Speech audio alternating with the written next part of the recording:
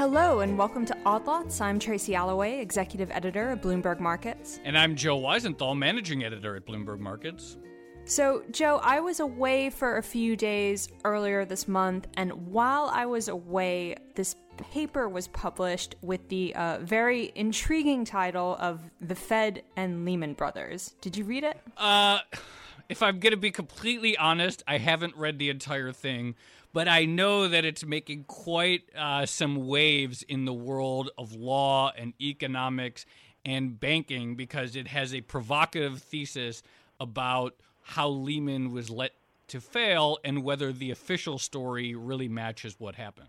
Right. So it was penned by Laurence Ball. He's a professor of economics over at Johns Hopkins University. He's also a research associate at the National Bureau of Economic Research and a visiting scholar at the IMF. He is going to be our guest for today. But just before we start, let's talk about the paper a bit because, yes, you're right. The thesis here is that the Fed essentially had a choice when it came to letting Lehman Brothers go back in 2008, and that when it decided to let Lehman Brothers go, that ended up being a massive mistake for the financial system, which is provocative because you'll remember that people like Ben Bernanke were quite adamant at the time that they did not have an option here. They had to let the bank fail. That's right. The basic argument at the time that the Fed said was our hands were tied. There are clear laws about when we can lend to a bank that's in distress. Lehman was insolvent and so forth. And they've stuck to that line after several years, even though we know what a huge disruption the collapse of Lehman caused. Exactly. So it's a big deal if you go back and say, actually, they could have potentially bailed them out. And there's one other short thing I want to say about this paper before we begin. It is 218 pages long. It doesn't have an abstract, the summary that normally comes with these kinds of academic papers. And it's also kind of unusual in that when you think about academic research, especially in finance and economics, there's usually a lot of mathematical formula, regression analyses, things like that. This one is different because it kind of relies on a lot of information that's already out there, things like the Lehman Brothers bankruptcy examiner report, the government inquiry into the financial crisis, things like that. It doesn't read like your usual academia. Right. It's almost more of a piece of investigative journalism, isn't it? Yeah, exactly. So I'm really excited to have Laurence on the show. Let's bring him in now.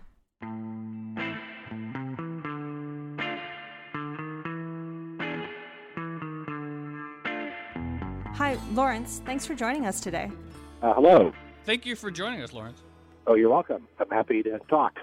All right. So let's start at the beginning. What prompted you to choose this particular topic for research, given that, it's now almost a decade from Lehman Brothers collapse, and a lot of people would be happy just forgetting that it ever happened? Well, first of all, I started it 4 years ago, so it's 4 years less far in the past when I started. And the basic motivation, like most macroeconomists, I was interested in what caused the Great Recession, and the answer is the financial crisis. What was the big event in the financial crisis? Lehman Brothers. So why did Lehman Brothers fail? And like a lot of people, I had some doubts about the story that we couldn't save them, even though we could save everybody else. So I just started looking into that. And you mentioned the Bankruptcy Examiner's report and the Financial Crisis Inquiry Commission report. There's quite a bit of easily accessible information from these investigations. Mm-hmm. A lot of people give opinions about the crisis without knowing there are actually a lot of facts out there that you can look up. So you mentioned that you were skeptical of the original story that was told. Give us your succinct summary of that story and what tipped you off early on that, may not fully explain what happened. Well, the story is fairly simple. The law, Section 13.3 of the Federal Reserve Act, says the Fed can only lend if there is satisfactory security, which is generally interpreted to be enough collateral so that the Fed is protected even if the loan is not paid back. And the position the Fed officials is that that condition was not met, that the amount of collateral that Lehman had was much less than the amount of money they would have needed to borrow to survive. So they didn't have satisfactory security, so it wasn't legal. In that sense, their hands were tied. And I guess what made me wonder is just having read a fair amount about it, that was never backed up with any numbers or any analysis. It was just given on authority that these other firms had plenty of collateral and Lehman had not nearly enough collateral. So I just started to look into that. So how did you actually go about calculating how much collateral Lehman would have had? Because, I mean, Joe and I both know, having covered markets and finance for a long time, that valuing a bank's balance sheet, particularly in September 2008, when a lot of this stuff was very illiquid, is incredibly difficult and relies on a whole bunch of subjective assumptions. Right. It's hard in normal times, let alone in a period of extreme acute crisis. Well, in terms of valuing assets, I used the best available, what I think is probably the best available evidence, which is analyses done at the time by Barclays and by Bank of America, which were both considering acquiring Lehman, and so looked over its balance sheet very carefully. And then also by the consortium of Wall Street firms that was famously gathered at the New York Fed to analyze the situation. They all looked very carefully at the balance sheet and came up with different numbers about how much Lehman overvalued their assets. And the numbers were remarkably consistent and in the range of $15 to $30 billion of overvaluation, which puts them on the borderline of solvency and insolvency.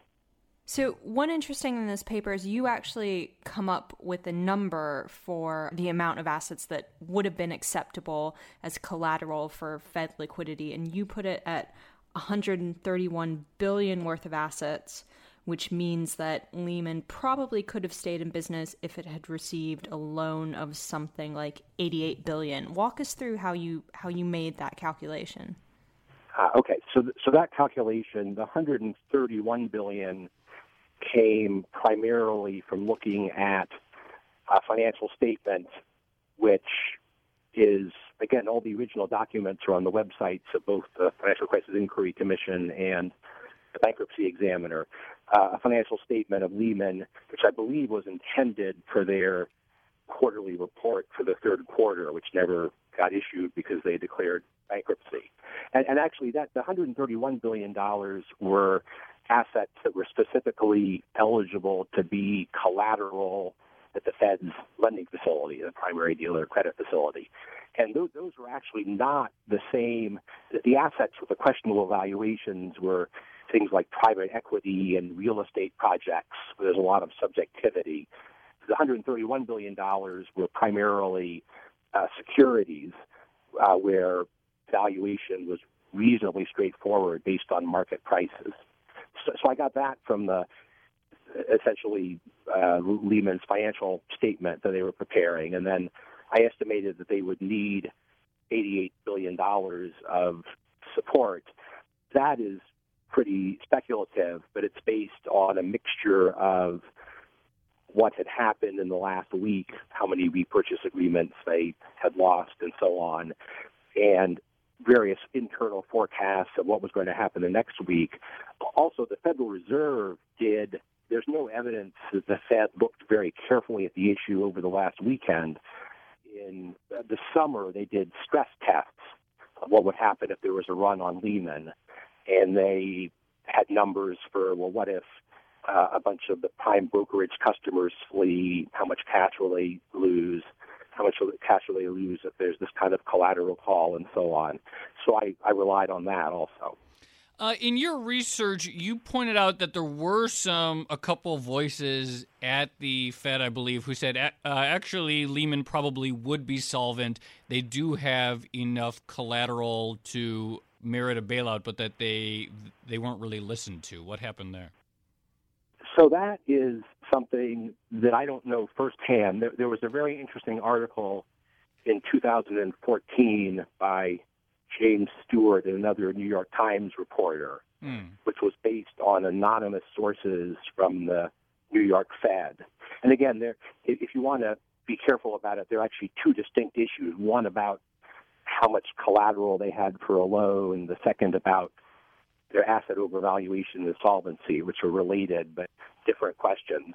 And the way this New York Times article was reported, the New York Fed people were looking at the overvaluation and solvency issue and seemed to have come to roughly the same conclusion that I did, of that it was a close call whether their net worth was a little bit positive or a little bit negative. The New York Times article also reports that this analysis never made it to senior policymakers. Huh. So one of the more striking things I thought in the paper was you actually look at other bank bailouts undertaken by the Fed and the U.S. government, including, Bear Stearns earlier in 2008, and then later on Morgan Stanley and Goldman Sachs also got some liquidity access from the Fed. And you point out that those operations were actually done on far more favorable terms than what were potentially being asked of Lehman Brothers at the same time. Yes, absolutely. So in my reading of the evidence, Lehman Brothers just needed overnight, well-collateralized lending through the Fed's lending facilities. What Morgan Stanley and Goldman Sachs received in large quantities was what Lehman also needed. And that was quite safe. Again, it was lending one day at a time with big haircuts on the collateral. The loans to AIG and to Maiden Lane, which bought the Bear Stearns assets, were riskier. I mean, AIG is quite striking. The collateral for the AIG loan consisted largely of stock or equity ownerships in AIG's insurance subsidiary. And Federal Reserve officials have said things like, that was good collateral. It guaranteed every penny of the money we lent. But I've never seen a valuation of that. And they're actually, again, looking at the publicly available documents, there's some fragmentary evidence in the form of PowerPoint presentations of the New York Fed, which seem to call into question how healthy these insurance companies are and how much they're really worth. As I say, it's fragmentary, but they've never given an account. Actually, another side story is that I requested some documents about the AIG loan under the Freedom of Information Act, and the Fed declined to provide them, and I sued them in federal court, and I lost. So we simply don't have very much information about how valuable.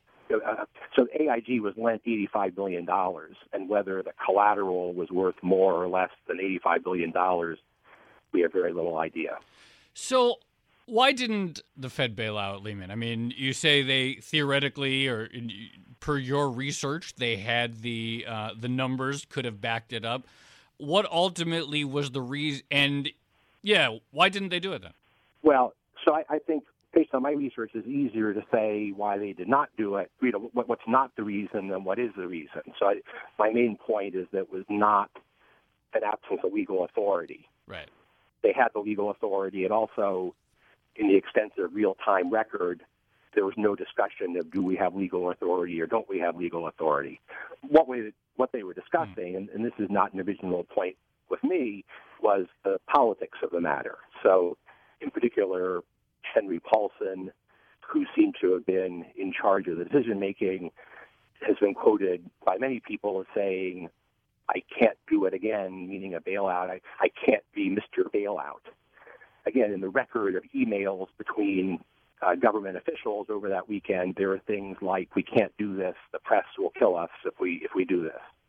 So again, this is not an original point with me, but the idea that there was political pressure against bailouts is consistent with the evidence that I've seen, along with not fully appreciating how damaging the bankruptcy would be. I think it was an unprecedented event, and they were worried about it, but there was hope that maybe they could contain the damage and it wouldn't be so bad. Do you think that was an objectively wrong judgment that should have been known at the time? Or is that something that, okay, in retrospect, clearly the Lehman failure was economically damaging, but it wasn't necessarily obvious that it was going to be so bad? That's a good question. I would say it was not necessarily obvious because it was an unprecedented event, but there was the fact that markets had already seen the Bear Stearns problem and seen problems at Lehman, and the Fed was taking various measures to try to contain the damage, increasing their lending to other investment banks and several other things. So I can imagine in real time arguing it either way. So I don't think it was obvious at the time that it was going to be as disastrous as it actually was. I mean, actually, just for example, some specific things that happened, the whole episode with the reserve primary fund breaking the buck, and that leading to the run on money market funds and the breakdown of the commercial paper market, that was very damaging, and that was a big surprise to everybody. So this paper's been 4 years in the making. It's been out for, I guess, a little over a week now. What reaction have you gotten? Have you received angry phone calls from Ben Bernanke or Hank Paulson, that sort of thing? No. Ben Bernanke and Hank Paulson have not shared their thoughts, if any, about the paper with me.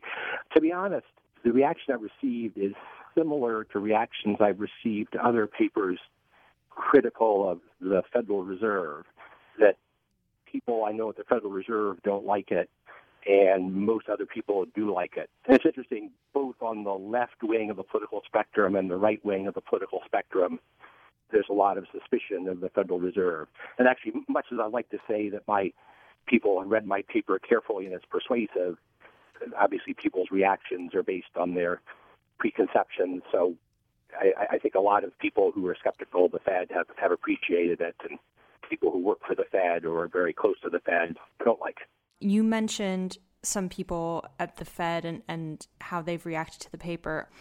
I think when I was discussing this with some of my contacts who used to work at the New York Fed in particular, one of the main criticisms they had was that you rely on sort of third-party sources, journalistic research, some of which, full disclosure, was mine back in 2010 about the Maiden Lane portfolio.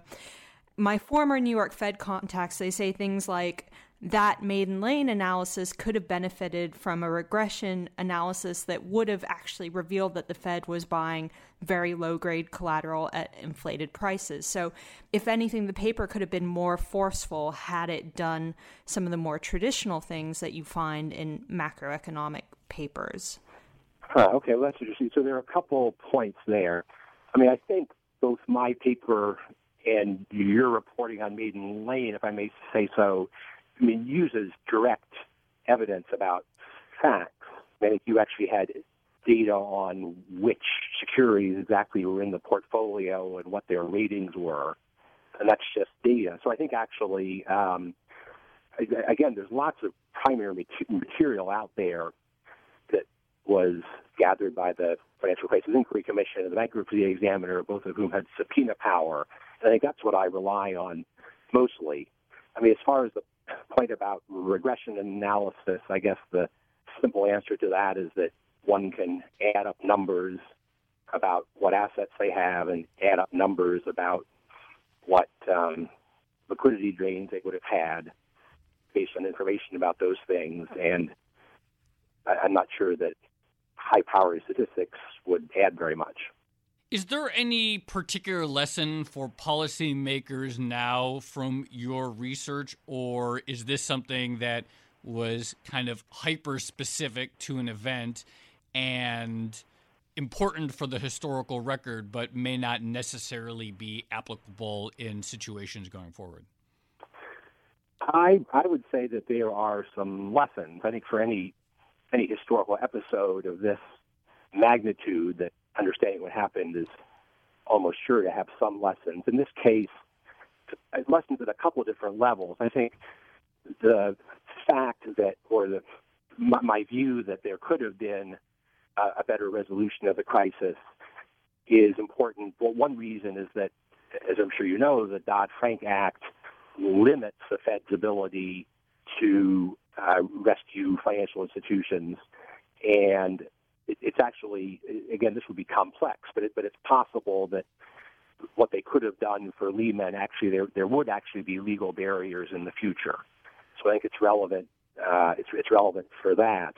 It's also, in terms of Fed governance or politics, the Federal Reserve talks a lot about how they are independent of politics. And in this episode, that doesn't completely ring true because of Henry Paulson, the Treasury Secretary's role in dictating policy. The Federal Reserve officials also talk a lot about the principle of transparency about their policy actions and the reasons for their policy actions. And I don't think they were very transparent in this episode. All right. So tell us what you're working on now, or are you taking a break after penning this 200-page report, which is quite hefty? Well, what I'm working on now is largely different things that I've put off that have been put off because of this project. I do mainly spend my professional life doing more traditional research. So I run regressions to estimate the Phillips curve relationship between inflation and unemployment and things like that, like a regular macroeconomist. So I'm going back to that for a while. I'm not sure what, if anything, I might do related to the financial crisis in the future. On this question real quickly about sort of macroeconomics, I know it's always tough to talk about counterfactuals, but when I think of like that period, I see the Lehman collapse as sort of being a catalyzing force for some of the actions taken by both Congress and the Fed to start to turn the economy around. And so we had this massive collapse, but then we got TARP, and then we got a few months later, we got QE1 and so forth. Had Lehman been saved, do you have any sort of vision of what the economic trajectory would have been? Would have been shallower but a longer decline down, something like that? Like, what is the sort of, in your view, alternate history scenario had they bailed out Lehman? Good question. If I understand the question, what would the counterfactual history be? Yeah, like in an alternate history novel, if you were writing it, and in that history they had bailed out Lehman, how do you see things having played out? Because there was obviously still deep problems with all the bad mortgages that a Lehman rescue wouldn't have changed that. So how do you see the next several quarters and years playing out had they not let Lehman fail? So with the obvious qualification that nobody knows, my guess would be it might be the latest. It might be like the collapse of the tech bubble or like the savings and loan crisis of the 1980s. I mean, it was a real problem in financial markets and people lost money, and it would have had a dampening effect on the economy.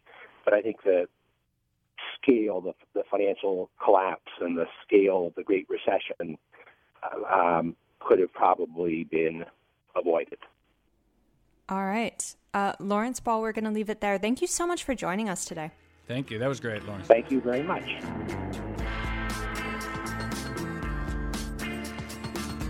All right, Joe. So I think that was a really good summary of what would otherwise probably take a good hour or so to read. What do you think? Oh, I thought that was a fascinating conversation. I like anything that involves multiple years of meticulous research into one event to really shed light on something that, is probably just sort of hazy in people's mind. It's probably hazier in my mind than yours because you did reporting that got cited in the research. But no, I love any work like this type of thing. Yeah, and I'm surprised this paper has, it's been making some waves, but I'm surprised it's not getting more attention because it really synthesizes basically all the criticisms you could level at the Fed or at U.S. Treasury over that time era. And I think it's important to bring it up again now, specifically the point about how officials might have misjudged the impact of a Lehman Brothers collapse, because nowadays, as you know, Joe, we're facing so many more unknowns, right? Lehman Brothers collapse was a complete unknown back in 2008, and now it seems like we're facing a growing laundry list of unknown macroeconomic risks that no one really knows how they'll play out either. Yeah, I tend to, when I think back about the decisions made in summer of 2008 and early 2009, I sort of, there was this sort of fog of war type feeling where you're right in the middle of it and you don't know what decisions are going to prove correct and you don't know what's going to have been a mistake. But it really is worth examining in detail, even if it's several years later, the exact choices that were made. And I think he was spot on that any sort of proper historical record of this stuff does potentially have lessons for the things that we face today. Right. There's nothing better than financial crisis hindsight. Isn't that in your Twitter bio? Yeah, it is. I'm quoting myself. Oh, dear. All right, let's go. All right. Well, on that note, I'm Joe Weisenthal. This has been another episode of Odd Lots. You can find me on Twitter at The Stalwart. And I'm Tracy Alloway. I'm on Twitter at Tracy Alloway. Thanks for listening.